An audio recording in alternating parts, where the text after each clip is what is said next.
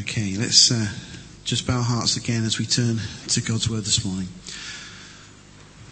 Father, as we consider the world in which we live, Father, as we look upon those that seem to be so successful in this life, Lord, those whom your word calls the godless, the wicked, the fools, the simple, Father, and we see so often how they seem to have everything they want. And Father, as we've just heard in your word how, Lord, the psalmist was just torn and asked that question, Lord, is it worth it? All this striving to follow you. But then, Father, when we consider their end and when we consider our end, we realize, Father, that this isn't just about the days in which we live now. The decision that we have made to follow you, Lord, not only will be vindicated in this life, but in the light of eternity, we will see blessings beyond our imagining.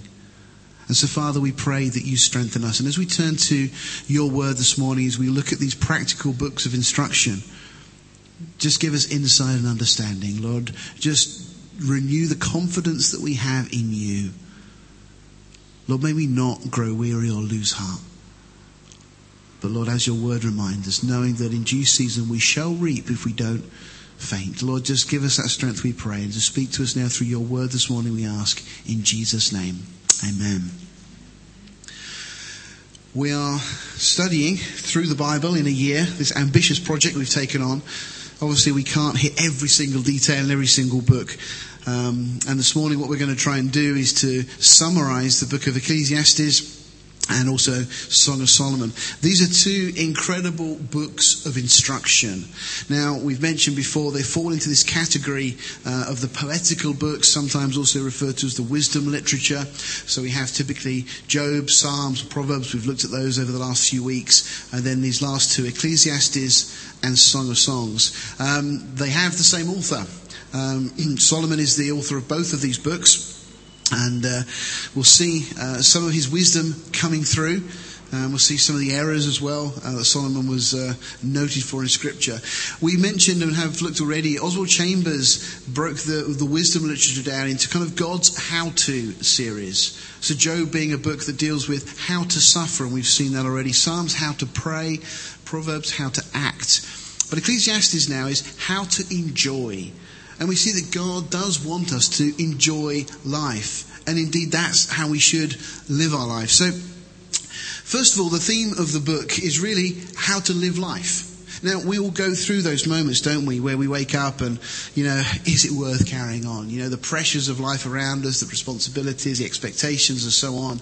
And sometimes you can fall into those moments where you think, do I really matter to anybody? Do I have any real place or purpose? What do I contribute? And we can all get into that kind of melancholy and a little bit self-seeking in some ways in terms of just the way we think about the world we live in and our relationship to it. Well, Solomon really addresses this. We all have these same kind of feelings and emotions from time to time. How should we live life? And the question that really Solomon asks is life just vanity? Is it all just a waste of time, all the effort we put in? Well, Solomon is going to use that word 38 times in this book of Ecclesiastes. The word simply means this emptiness or futility. So really, is life just empty? Is there nothing to show for it at the end? Is it futile? A vapor that vanishes quickly, leaves nothing behind. The Jewish writer Shalom Echem once described life as a blister on top of a tumour and a boil on top of that. And again, probably some of us can relate to these things. At times, we sometimes feel life is like this, don't we? American poet Carl Sandburg compared life to an onion. You peel it off one layer at a time, and sometimes you weep. Again, we can recognise that in our own experience. George Bernard Shaw said that life was a series of inspired follies. Is that really all that life is? To many people, that's how they view life. It's kind of like, we're born, we end up getting a job, we pay taxes, and then we die. And, that's to many people their kind of brief summary of life. Well, we're going to see that Solomon's summary is very different. Solomon, as we get to the conclusion of this book, is going to tell us that life is a school. And we're to learn the lessons, and we're to learn them well. Because life actually is a stewardship. It's something that God has given us that we're actually to look after for him and for his glory. And ultimately, the real secret to living is to fear God, our Creator. The problem is, for most of the world, they live now in a kind of a mindset and a paradigm that says there is no God. God has been done away with. Of course, we have the supposed theory of evolution, which has done away with the need for God. We've said so many times, there is no foundation, there's no basis for the theory of evolution. It's not scientifically credible in any way. And yet so many people have been duped into thinking that, well, that's it, God's been proven now to be not necessary or not existing at all. And so life now is just this kind of stumbling through, trying to make the best of it. And so people don't fear God. So they miss out on the real basis, the foundation of living a good and successful life. One breakdown of this, actually from Chuck Missler, looking at the book of Ecclesiastes, is just looking in the first couple of chapters as the quest by personal experiment. Now we're going to see that Solomon just tries everything. It's kind of, let's see what we get from this particular thing or that particular thing. Will this bring me pleasure? Will that bring me happiness? And then the next couple of chapters, 3 through 5, the quest by general observation, looking at the world around us, looking at the things that we can see, looking at society, looking at what other people are doing and looking at what makes them happy. We see so many people that are in the swim of society, so many successful people whose lives are empty. I mean, it's incredible how many celebrities and key people in the public eye end up committing suicide. They have money, they have wealth, they have position, they have recognition, and yet they have nothing. So all of those things, from our observation, clearly aren't the answer to the conundrum here. The next few chapters, from chapter 6 through 8, well, the question is really looking at practical morality. And the conclusion really Solomon reaches is that material things can't satisfy the soul. And Solomon will admit that he's tried these things. He tried to see if he could find satisfaction in this or that or the other. And then to round out the book, it's this real reviewing and conclusion of his quest, all the things that he's learned, and so on. So, breaking it down a little bit further, the first chapter, we're going to get an introduction. We're going to read through chapter 1 in a minute because it's a great introduction to the book in itself anyway. And the question that I asked there, is life worth living? Is it just vanity, or is there victory that can be had? And Solomon will talk a little bit about the cycles of life. Indeed, there are cycles. Things do kind of go round and round. And we're in that kind of situation. It's how to live within that environment. The second chapter really looks at the futility of wealth. And, of course, the certainty of death. So, actually, we're going to go through life, we're going to earn that which we earn, but then we're going to die anyway. So really the conclusion that Solomon draws there is, so we might as well enjoy life on the way through, because there is this certainty of death. The third and fourth chapters, really Solomon's kind of suggesting that we kind of take note of what's going on around us. Look up, look within ourselves, look ahead, look where we're going, look at the outcome of the things that we get into. Consider, our steps and ponder our ways and things. And then look around us. But again, enjoy life as we go through. And this book builds to a conclusion as we go through. The fifth and sixth chapter, really very much, don't rob God.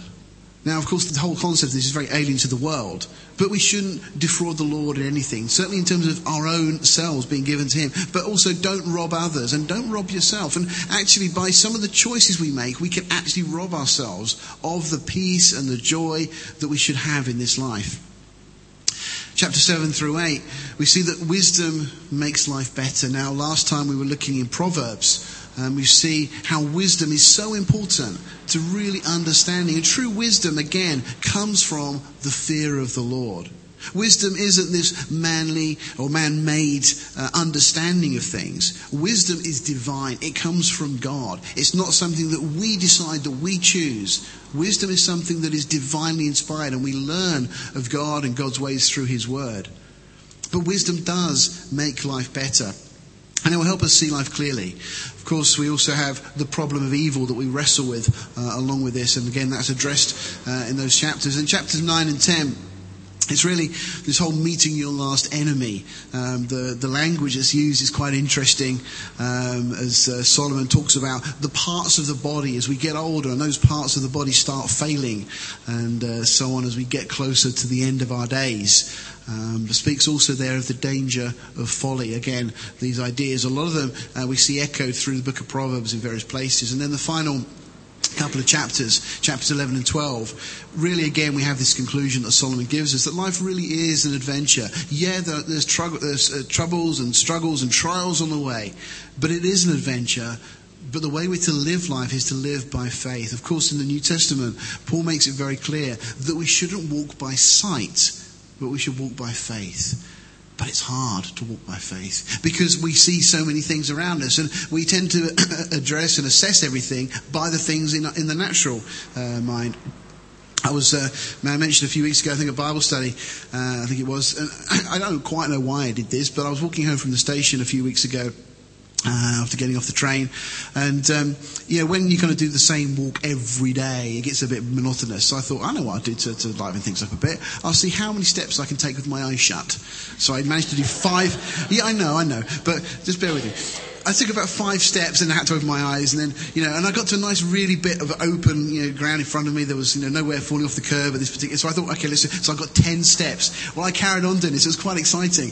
The walk home went very quickly. I actually managed to get up to 30 steps, but boy, is it quite scary. There's nothing in front of you. You've looked ahead. At one point I was in a very wide open space, and there was no way I was going to bump into anything, but the moment you get beyond that initial few steps, you can't see. And I knew there was nothing there, but my mind was saying, but what if? When we walk by faith, it's at literally closing our eyes and trusting the Lord. It really is just stepping out and saying, okay, Lord, I can't see, but I'm going to trust you. And that's the way God says we should live our life. Why? Because he knows what's best for us. We'll look at some scripture in a moment. Solomon's conclusion again is that life is a gift. As we said a moment ago, it's a stewardship. It's something that God has given to us. We don't often look at life in that kind of way. We tend to think of other things maybe as that we've been given a ministry or a gift and we're supposed to do something with it for God. But your very life is a gift that God has given you.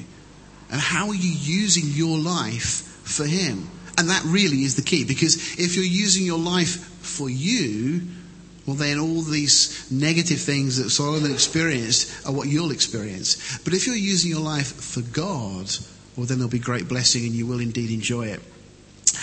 Well, we look at the best that the world can offer, and Solomon tries wisdom, the worldly wisdom, and he finds that it comes up short. It doesn't solve anything. The Bible tells us that Solomon was the wisest man that has ever lived. And certainly we know from the visit of the Queen of Sheba, she tested him with hard questions and he answered all of them, no problem. And yet all of that worldly wisdom that he had, all of his understanding, didn't prevent him from making some really serious mistakes. So wisdom in and of itself is not the answer, certainly worldly wisdom. Solomon tries pleasure. In chapter 2, we see that he has a go at the things that he thinks will bring him happiness. Of course, happiness is very transient, isn't it? And the world, has this idea of being happy. The Bible speaks of joy. It's a fruit of the Holy Spirit. It's part of the fruit of the Holy Spirit, should I say. Happiness is very fickle. It's very subject to the experience or the situation we're in. Joy is something that's deep-rooted, something that the circumstances cannot change. And that's what God would have for us. But Solomon tries pleasure, tries all sorts of things. He tries entertainment. Well, don't we live in a world that loves to try entertainment? We have an amusement industry. And of course, the word amuse, when you prefix a word with a, it means not. Muse means to think. So really the whole entertainment industry is about getting you to not think. That's what amusement is. And of course, when you think of television and all these other things, Satan wants us just stop thinking. He wants everybody in the world to stop thinking. The moment we start thinking, well, all of a sudden then the Lord can start to speak to us as well. And it's one of those funny things in life that so much of our time is spent not thinking rather than musing. David in Psalm says that while he mused, the fire burned. Speaking of just thinking of things of God. Solomon tries architecture. I've not tried that myself, but he tries that, looking for fulfillment in the projects that he undertakes, to try and bring some sort of satisfaction and meaning and purpose. Of course, we have great monuments, don't we? We look in the ancient world and there's some wonderful buildings that have been built. And they outlast the people that have built them. They survive through generations. But does that really solve the problem? Does that bring happiness to the people that are involved in the initial projects? Effectively, he says, try gardening. I quite enjoy gardening. I find it quite therapeutic.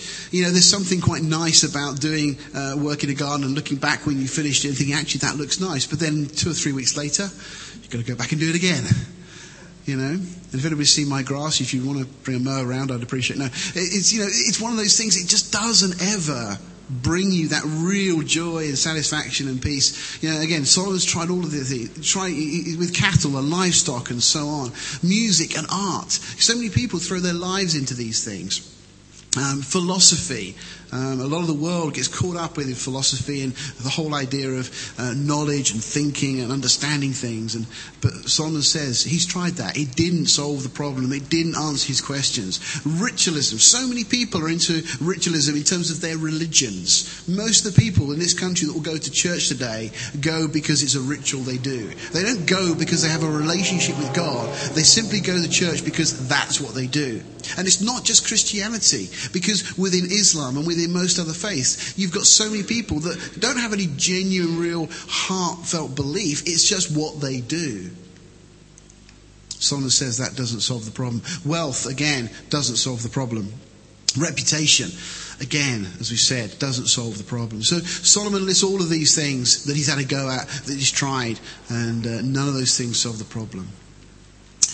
Well, the contrast to all of this, in John 10:10, Jesus says, I am come that they might have life, and that they might have it more abundantly. That's what Jesus says. He's come to give those who are his an abundant life, a life that is overflowing. That's what we should have as Christians. We shouldn't be in that position of, how are you? Oh, I'm just getting by, or I'm surviving, or I'm all right, I suppose. And even as Christians, sometimes we have that answer. Somebody once, a Christian commentator, was in conversation. Somebody said, "Oh, how are you?" And he said, "Oh, better than I deserve." For all of us, that's true. We are far better than we deserve. Whatever our physical state or whatever, if we are born again, we are better than we deserve. And you realise the abundant blessings already that are poured upon us. And as I said earlier on, the things that are yet to come. We get glimpses of what God has prepared for us in the light of eternity. But right now, we should have this abundant life. I love this paraphrase. This is in the Living Bible. The Living Bible, although it has titled Bible, it's actually a paraphrase. In a sense, it's a commentary on the Bible. But there's some useful things in there. And Acts 20, verse 23-24, verse 24 particularly, I remember this as a child. It really stuck with me. And it just simply says here, but life is worth nothing unless I use it for doing the work assigned me by the Lord Jesus. The work of telling others the good news about God's mighty kindness and love. The King James version of that verse, Paul again speaking to the Ephesian elders on the beach at Miletus, about to go back to Jerusalem, knowing that he may well face death if he goes. And the opening verse is, but none of these things move me. Paul is saying, none of those things worry me, they concern me, they're not going to shake me, they won't shake my confidence in God. He says, neither count I my life dear unto myself. Again, life's worth nothing unless we use it for doing the work assigned us by the Lord Jesus. And if we use our life for God, and for that purpose of telling others about what God has done, being a witness. We were talking, I'm sure when this was recently, we were having a conversation. It was one of the meetings where I think Bible study or Sunday or whatever. And we're just talking about the reason that we're still here. From the cross onwards, the Lord could have taken us back to heaven, or from the resurrection onwards. Jesus is the first fruit of those that raised. There's nothing in God's scheme or plan that means we have to stay on earth right now. It's purely God has left us here for two reasons. One, to train us, and two, to be a witness. And we're going through the processes we go through because God is training us for things that are yet to come, things that we don't even imagine. But also for us to be a witness. The Jews were called to be a witness to the world. They failed. We have 3 vines mentioned in Scripture. There's the vine of the earth, which is this kind of false religious system that we see going through the ages. We have the vine of Israel. They were supposed to be this representative of God, these ambassadors for God, to bring the knowledge of God to the world. They failed. And then, of course, there is the true vine, Jesus Christ. And through him and through the church, with his Holy Spirit indwelling us, we're to be this light, this salt that changes, that adds flavour, that brings the knowledge of God into the world in which we live. That's the purpose of life. If we live life for God, there's real blessing and purpose in it. Let's just read through chapter 1 and we'll just make some comments as we go through. We start then, the words of the preacher. Okay, obviously this is Solomon. This title he gives him to himself here, the preacher, the son of David, king in Jerusalem. Vanity of vanities, says the preacher. Vanity of vanities, all is vanity. What profit has a man of all his labour which he takes under the sun? Let me just add a comment from 1 Corinthians, because Solomon says, what profit in all the work that we do? Well, 1 Corinthians 15:58 says, therefore, my beloved brethren, be you steadfast, unmovable, always abounding in the work of the Lord. That's the key, the work of the Lord. For as much as you know that your labour is not in vain in the Lord.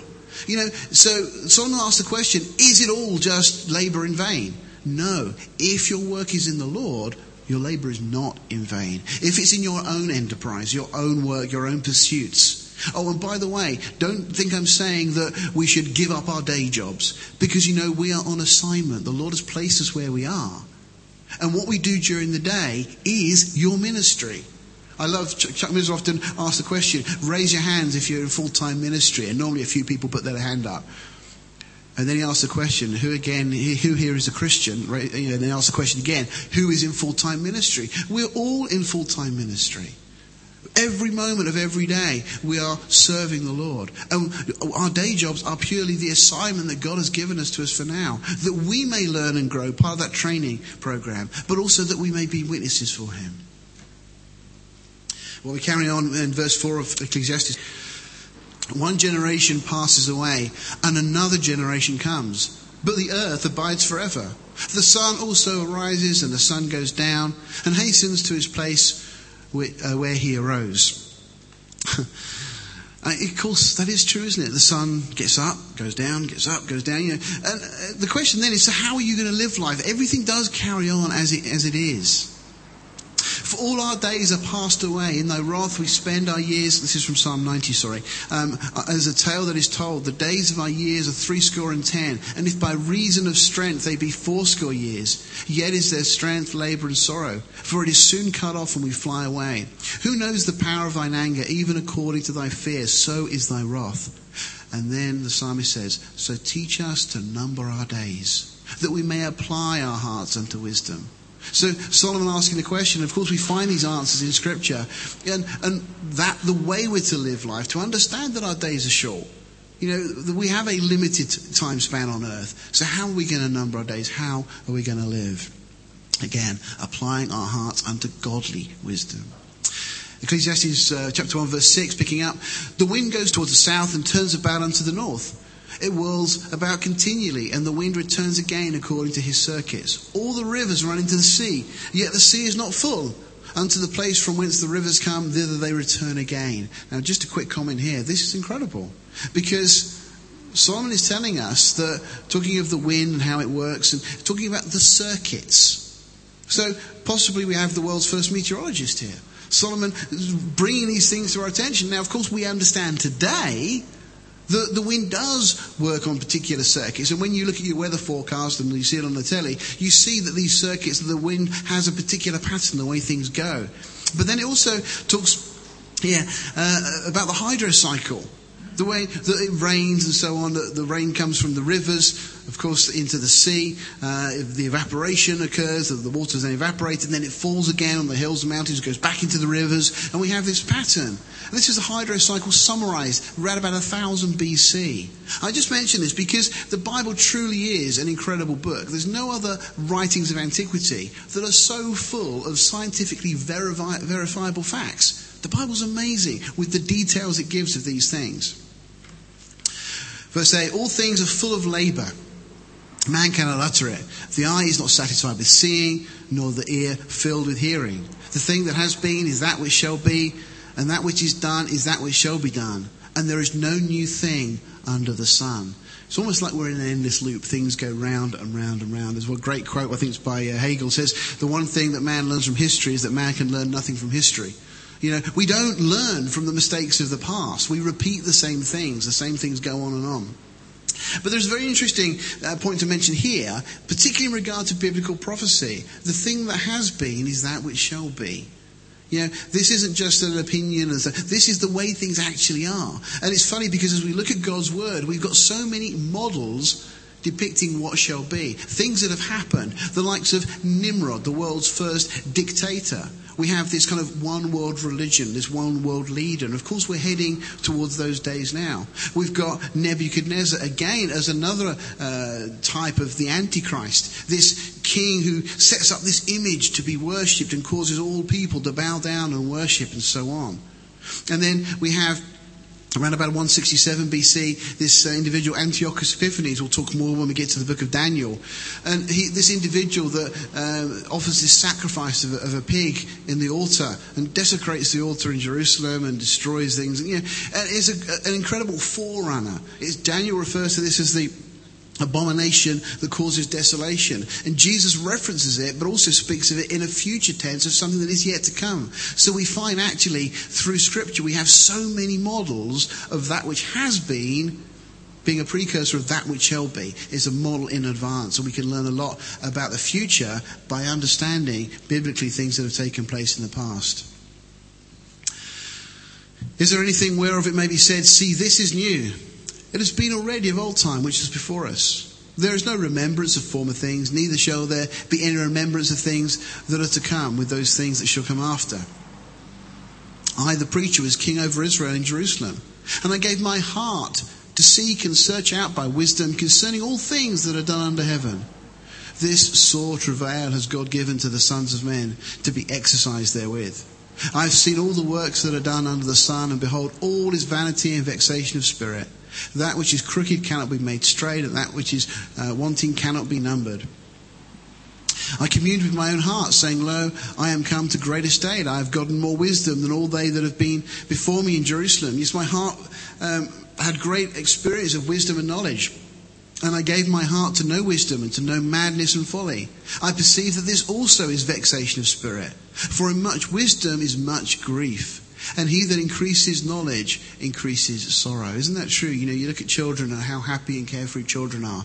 And as we grow in life, as we learn more, as we understand more, doesn't it increase our grief and our sorrow? Well, we can't obviously read through every chapter, but just a couple of highlights from chapter 2. Verse 15, we just pick up and it says, Then said I in my heart, as it happened to the fools, so it happened even to me. And why was I then more wise? Then I said in my heart that this also is vanity, for there is no remembrance of the wise man than the fool, forever, seeing that which now is in the days to come shall be all forgotten. How dieth the wise man? As the fool. So Solomon comparing us, saying that it's no different for the wise and the fool. Well, this is why this morning we read through Psalm 73. Because the psalmist there is a psalm of Asaph. He asks the same question. But then he makes his comment, verse 16, when I thought to know this, it was too painful to me until I went into the sanctuary of God, then I understood their end. If you just look in the short term, you will get frustrated. But we need to look at the bigger picture. We need to look at God's plan and the incredible promises we have in God's word of all that lays ahead for us. Chapter 3, very famous chapter, we have this a time for everything, a time for every season under heaven, we're told. But just a couple of verses to pull out. One, interesting, in verse 20 of chapter 3, we're told, all go unto one place, all are of the dust, and turn to the dust again. Now, of course, scientifically that's true. Our bodies are made up of the various elements, 17 elements or so that you find in the dust of the ground. So, absolutely true statement, it's true. But then he says, who knows the spirit of man that goes upward and the spirit of the beast that goes downward to the earth? It's interesting because Solomon here is making a very clear distinction between humans and animals. Just another biblical proof text in a sense to show that we're not evolved animals. We are very different and distinct. God created the animals, but He's created man in His image and His likeness. And we have these component parts, body, soul and spirit. The spirit, as we've said, is very much our conscience, the God consciousness part of us. And we're told that when we die, that spirit returns to God who gave it. Of course, animals are not so. Chapter 4, picking up verse 9, another interesting verse, says, 2 are better than one. Kind of a real comment here on people that like to be independent. 2 are better than one because they have a good reward for their labour. For if they fall, the one will lift up his fellow. But woe to him that is alone when he falls, for he has not another to help him up. Again, if 2 lie together, they have heat. But how can one be warm alone? Great example of this yesterday, nice sunny day. Decided to get we've got a little paddling water, a little pool, inflatable pool that we blew up, filled it with water. It was very cold. And I got in there, the girls got in there. All of a sudden the girls were laughing and things, and they keep joking about Daddy's big tummy at the moment. And then all of a sudden they started to get cold and they started cuddling up to me. And I said, now you don't mind, do you? Because 3 lying together, we kept each other warm and it was quite nice. Even though the water still was quite cold. But, the point is true, isn't it? That, we try and do things sometimes on our own and actually we fall down, we fail. We need others. And we're told, I love verse 12, if one prevail against him, 2 shall withstand him, and a 3-fold cord is not quickly broken. Great scripture, so applicable for marriage. A marriage should be a 3-fold cord. There should be the husband, the wife, and the Saviour.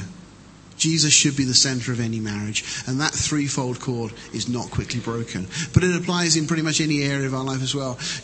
When you have 3 people together that are united, particularly the things of the Lord. With our eldership as we have it now within the church, we have 3 couples, and it's not that we don't want other people long term or whatever. But at the moment, there's a strength there in that unity that God has given. And it applies in so many areas of life.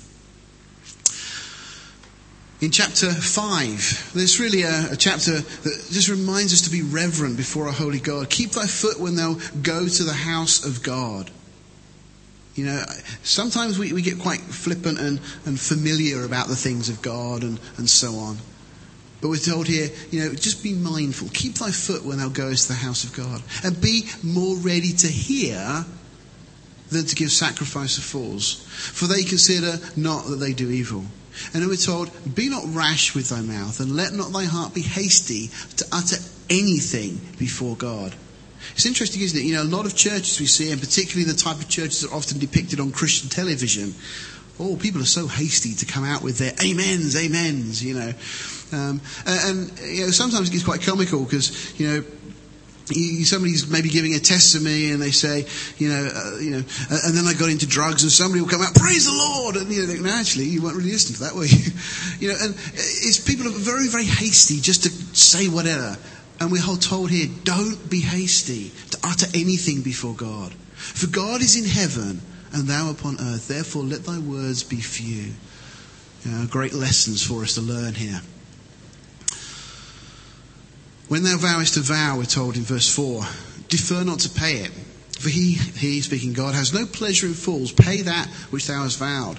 Better is it that thou should not vow than thou should vow and not pay. When we're in these times in fellowship together in church, in worship times, and you make some sort of commitment to God, don't make those kind of commitments unless you truly and genuinely are intent on fulfilling this vow, giving to the Lord what you say you're going to give. We have a great example in Acts, the beginning of Acts, of Ananias and Sapphira, who make this great vow of wanting to give everything to God, and then they say, well, we could keep a bit of it for ourselves. God is not mocked. Chapter 9, just picking up some key verses. Verse 10, I love this verse. Whatsoever thy hand finds to do, do it with all thy might. For there is no work, nor device, nor knowledge, nor wisdom in the grave whither thou goest.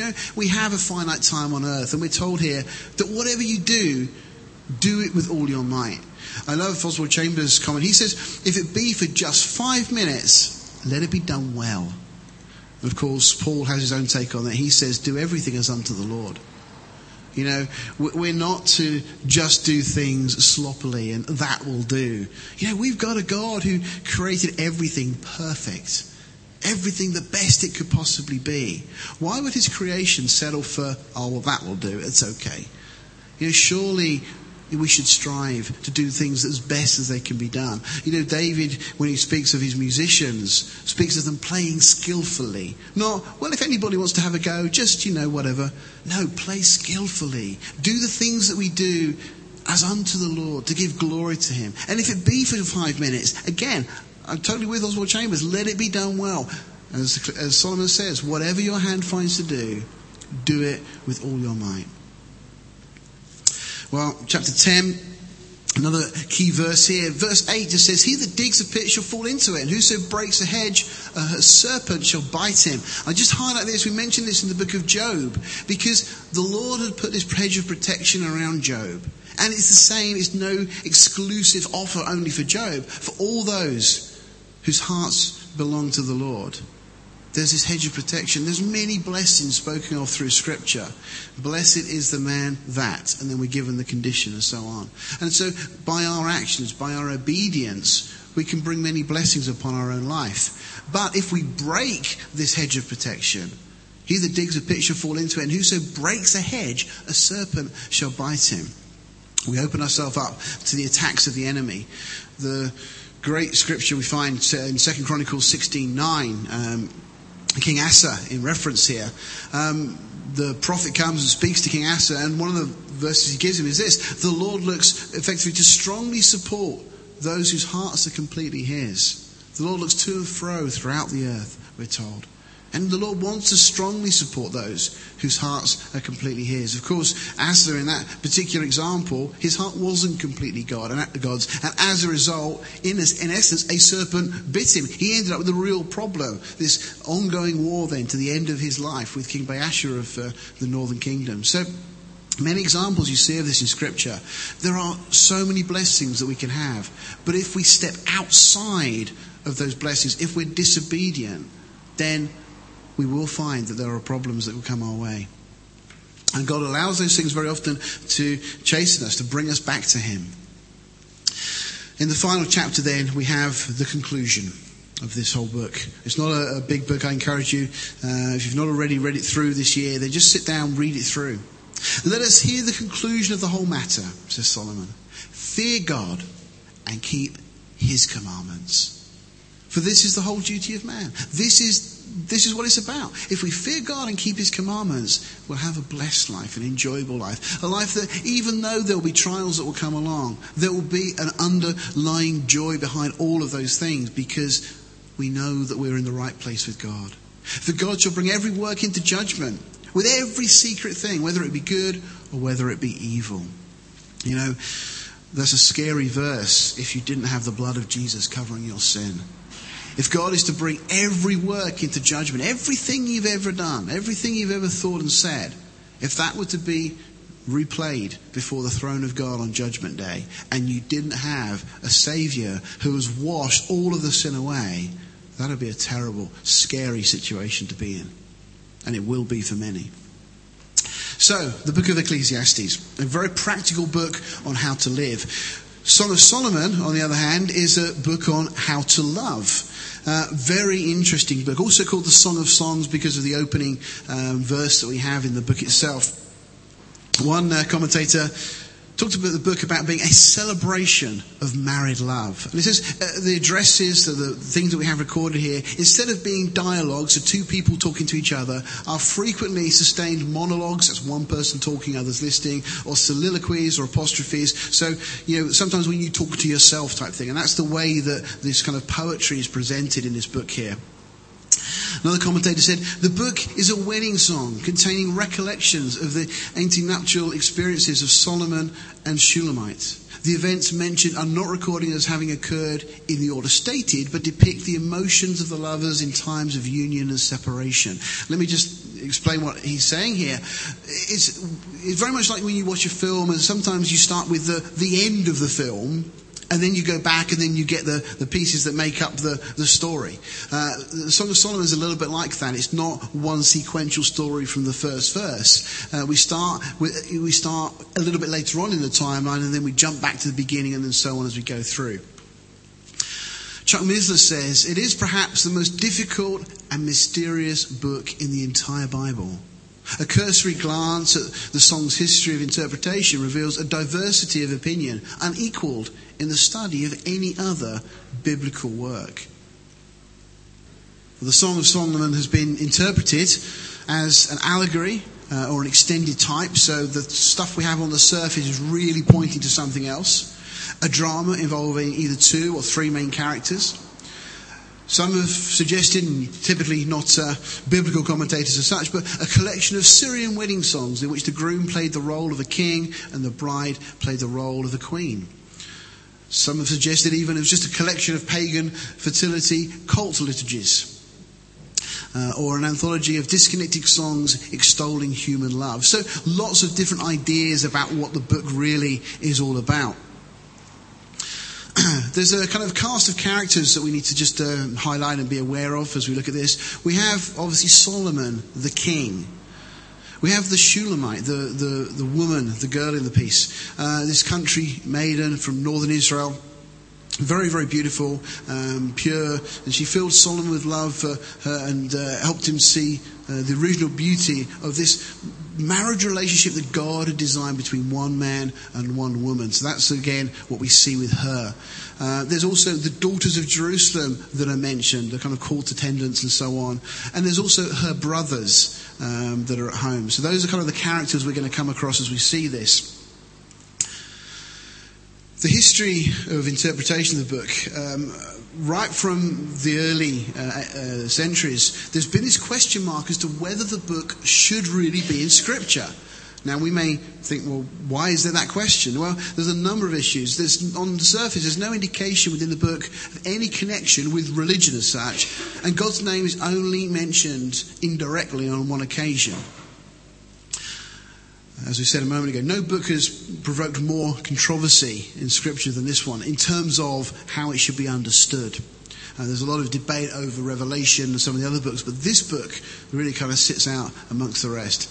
But interestingly, Spurgeon and Moody both listed this book as their favourite in the Bible. John Gill, back in kind of Reformation times, preached 122 sermons on this book in the early 1700s. There's a lot of depth here that we need to be aware of. Bernard of Clairvaux wrote 86 sermons on the first 2 chapters alone. The only reason he didn't carry on is because he was put to death. 86 sermons just on the first couple of chapters.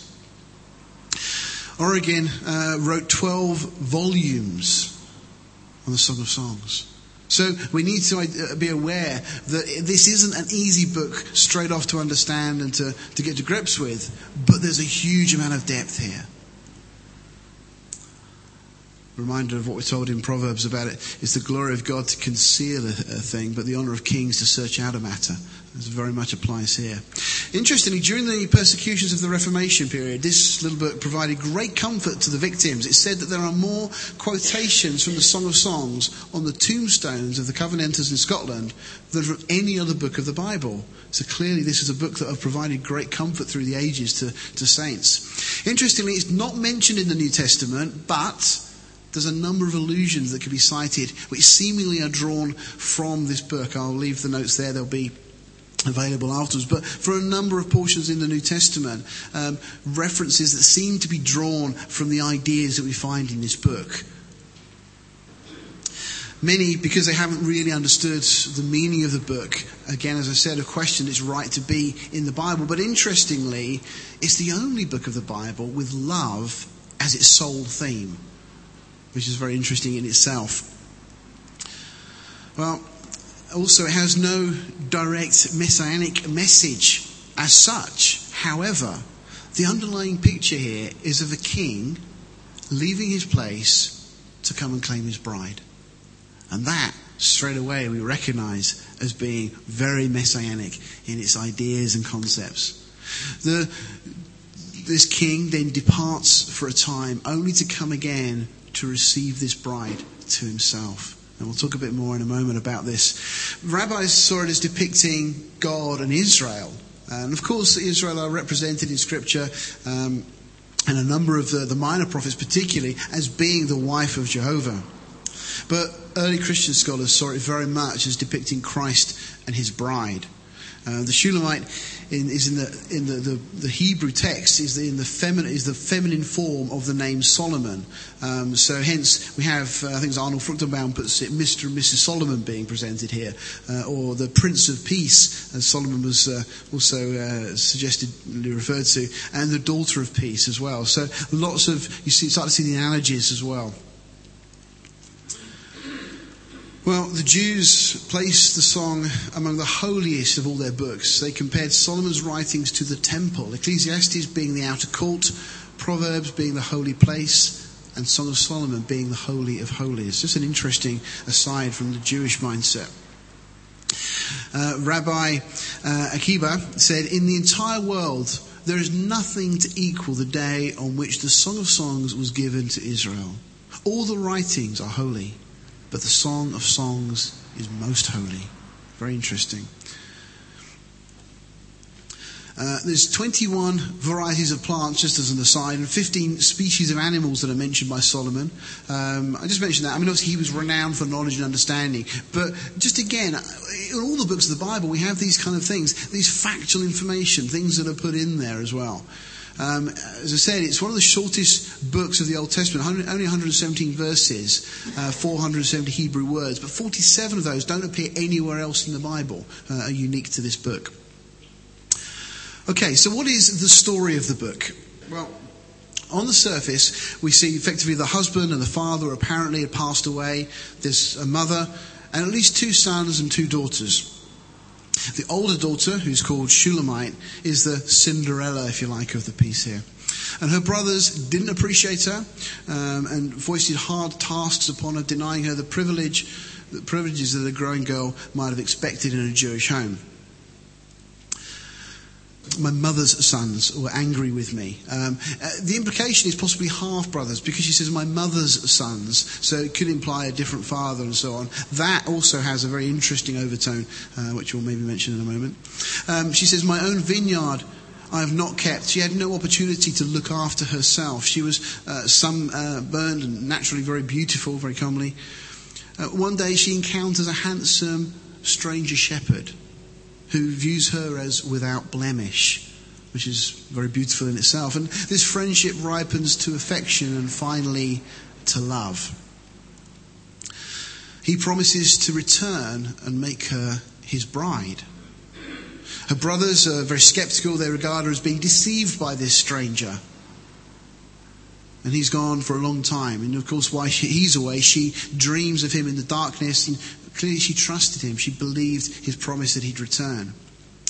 One day there's a glorious cavalcade that arrives, this big procession. And the attendants announce, the king has sent for you. Well, again, she doesn't understand this at this point. She was in love with this shepherd. And now she's being summoned by the king. Well, obediently she responds, and when she looks into the face of the king, behold, the king was the shepherd who'd won her heart. And she says, I am my beloved's, and his desire is toward me. That probably one of the most famous verses from this Song of Songs. So that's the picture. And again, you see the whole, the underlying theme there. The idea of this shepherd coming and this call of this bride. And then the shepherd goes away. But when he comes back and he's the king. And then she goes with him. So the structure, very simply, you can break it down into 3 sections. Chapter 1 through to chapter 3 verse 5 really is a thrill of new love. Chapter 3 verse 6 to chapter 5 verse 1 is rejoicing in marriage. And then the final part is this separation from chapter 5 verse 2 to the end, and then the reunion. That's a very quick, simple breakdown of the book, but bring it in a little bit more focus. The first act, if you like, the first scene we get is the mutual love of Solomon, the king at this point, and the Shulamite. So this is something that is yet future in the timeline of things, but the book opens with this. So the first scene really is the woman's chamber of the royal palace. The bride sings of her love for Solomon, and her attendants respond, and then the bride continues from there. So there's kind of toing and froing. And the female attendants encourage her to seek the king. As it carries on, Second scene, we then get the royal banquet room. Solomon praises her beauty. The bride recalls their pleasant meeting when they first met, and Solomon sings his love for her. So these are things that are kind of, in a sense, at the end of the story, but that we get in the opening chapter and so on. The bride sings of their place of romance, and Solomon again responds to that. And the bride relates her emotions of love. It's a very sensual book as well. We'll talk a bit more in a moment. The bride's refrain then to her maidens. The second act again continues. The first scene of that is back at her abode. She sings of the episodes of her love. The bride sings of his coming to take her with him. So she's got this promise that he's going to come back. The second scene, we then get the bride dreams that she's lost her lover. In this interval, while he's away, waiting for the return, she's fearful that he may not come back, although she believes the promise. She searches for him until she finds him. Just as an aside, we're told in Scripture that those that seek God will find him. And then we get, and this is a refrain to that in the next following section. The third act, in a sense, is then the wedding, the nuptial celebration. The first scene of that, the bridegroom comes, the court maidens view it from the portals of the bride's chamber as the bridegroom comes to take her. The bride invites the maidens to share the joy of their vows. And the second scene then is Solomon's love song in the bridal chamber as they lavish their love upon one another, as their marriage in a sense is consummated. The bride responds. Solomon then sings to the guest at the wedding feast. Again, lots of interesting parallels we can see with Christ and the church and all that's coming for us. The fourth act, love separated but reconciled again. Well, the first scene, the bride relates her sorrow, her dream to her maidens in their parlour. She speaks, the maidens then respond and so on. The bride then poetically describes Solomon. The maidens ask questions of her and she then responds to those questions. And then the second scene, they're reconciled. And Solomon praises her beauty as they're brought back together. So as you go through this, you need to be aware that there's kind of a jumping forward and back in the timeline or so. The fifth act, well, the beauty of this woman, the Shulamite, is celebrated.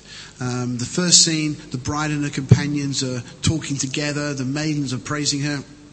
The bride muses about her family and home, and she thinks about the things that she endured or went through. The maidens urge her to stay.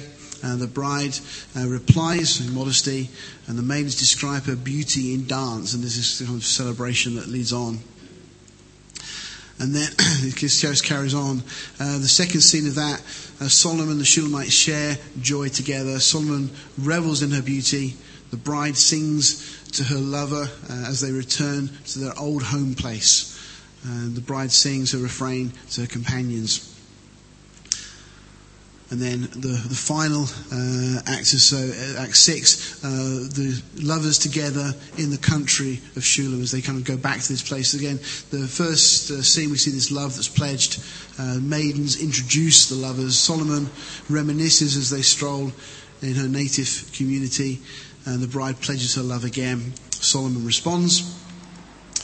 And then the final part of this, the second scene of that Act 6, as you break it down to these 6 separate parts at her parents' home. The bride sings to her brothers of the past and the way they treated her. Her brothers respond to that. The bride then sings to Solomon of her purity.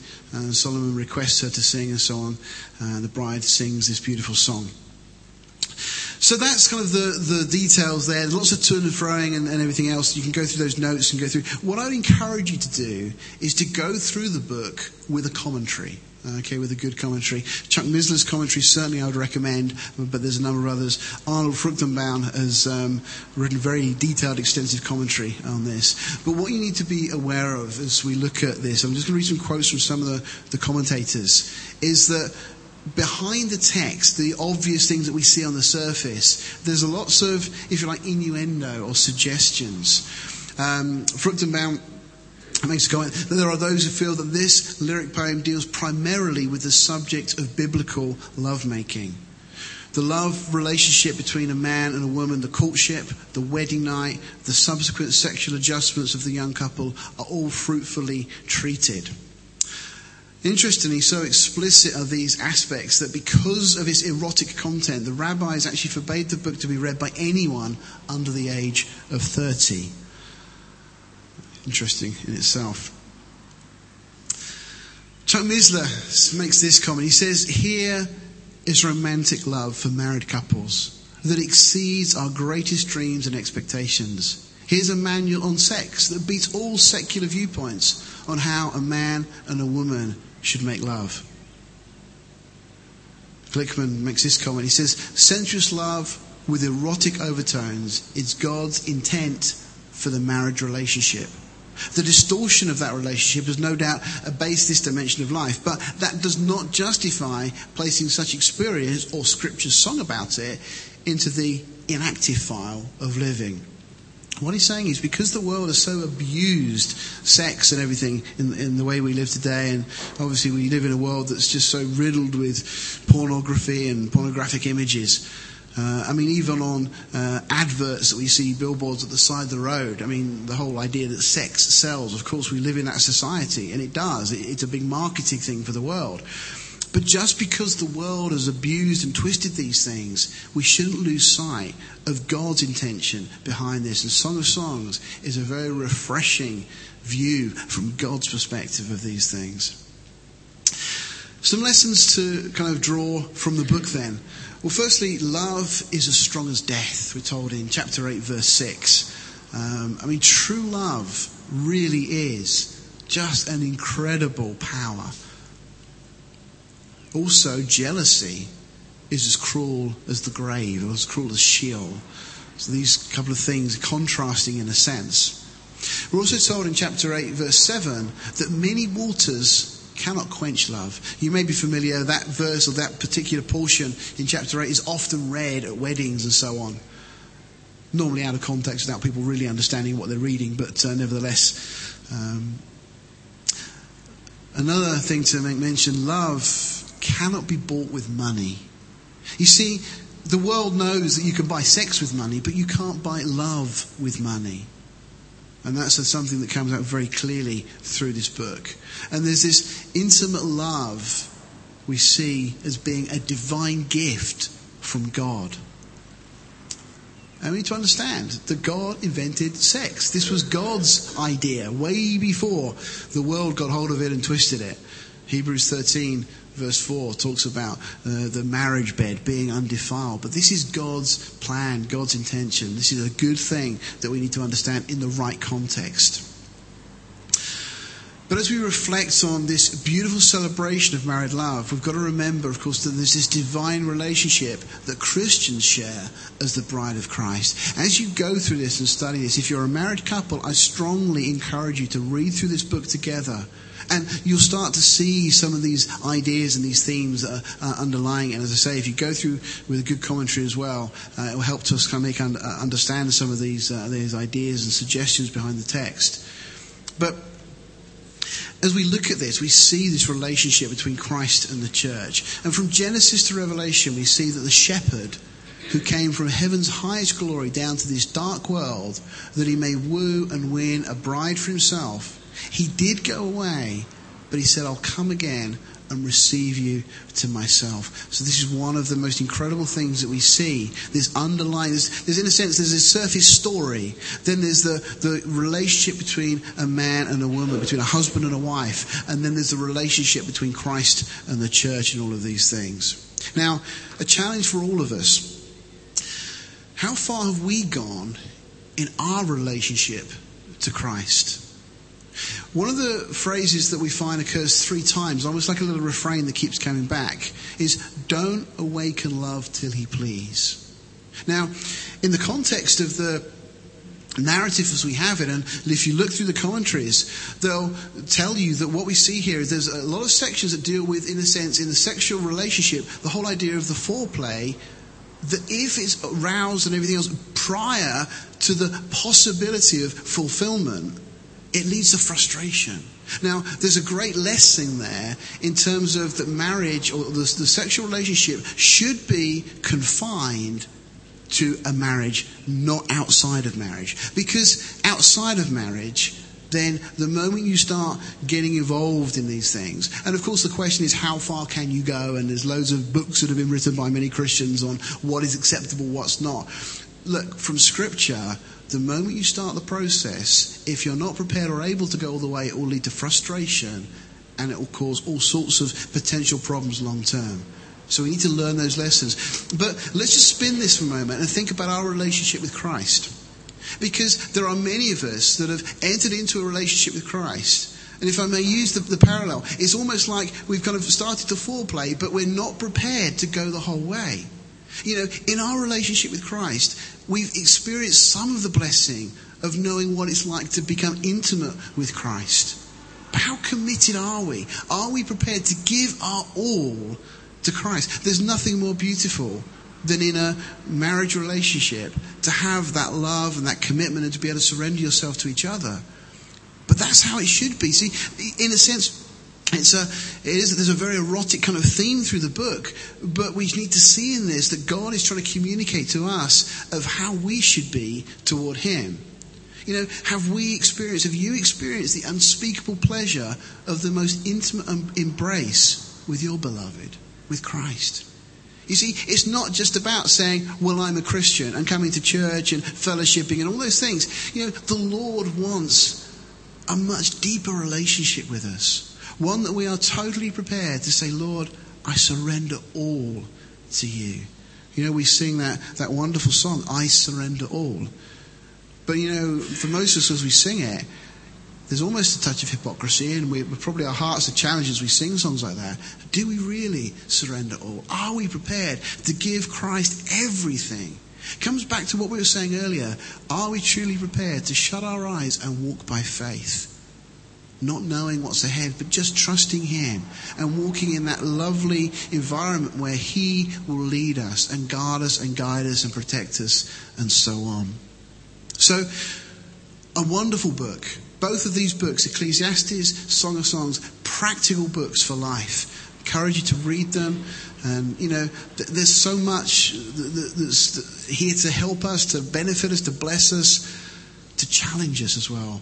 But the Song of Songs, a real challenge for me in this. I mean, actually there's two challenges. One is, how do I treat my wife?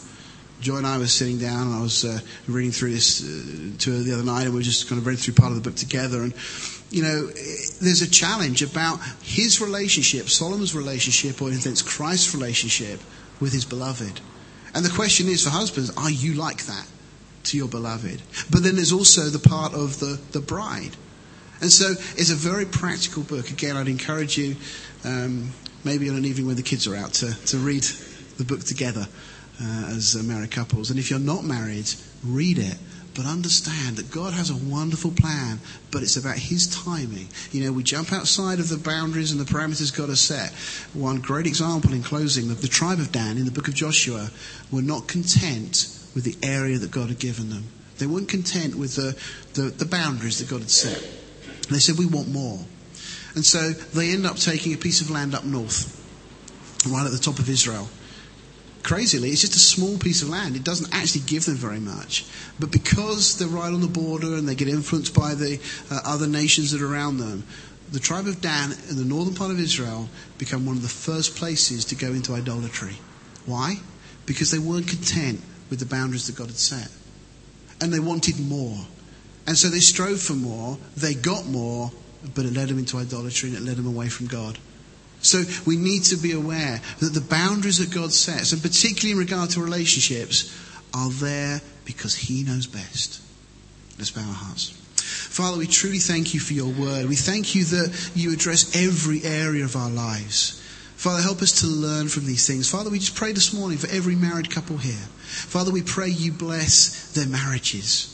Father, bless every part of that marriage. And Lord, the most intimate relationships, Lord, we pray that You would make those a very special place where love is at the center and Jesus is right on the throne. Father, we pray that every marriage here will be strengthened and will be strong in You, Lord. And Father, we pray for every single person that they will understand the blessings that You have provided in life, but the boundaries You have set for protection as well. Father, we also pray that You help us to understand that if we are to enjoy this life, that we're to enjoy it by living our lives for you. That life is worth nothing unless we use it for the work assigned us by the Lord Jesus, the work of telling others about God's mighty kindness and love. So Father, in these practical things, Father, we want to live that abundant life that you spoke of. Lord, we want to live a life of blessing. But Lord, help us to remember that that blessing comes from that fear of the Lord and being prepared to walk not by faith, not by sight, but by faith. Lord, help us to walk by faith in the Son of God who loved us and gave himself for us. The one who came as a shepherd to woo us, to win us, and will come back as the King of Kings to take us home to be with him for eternity. Father, we thank you for these things in Jesus' name. Amen.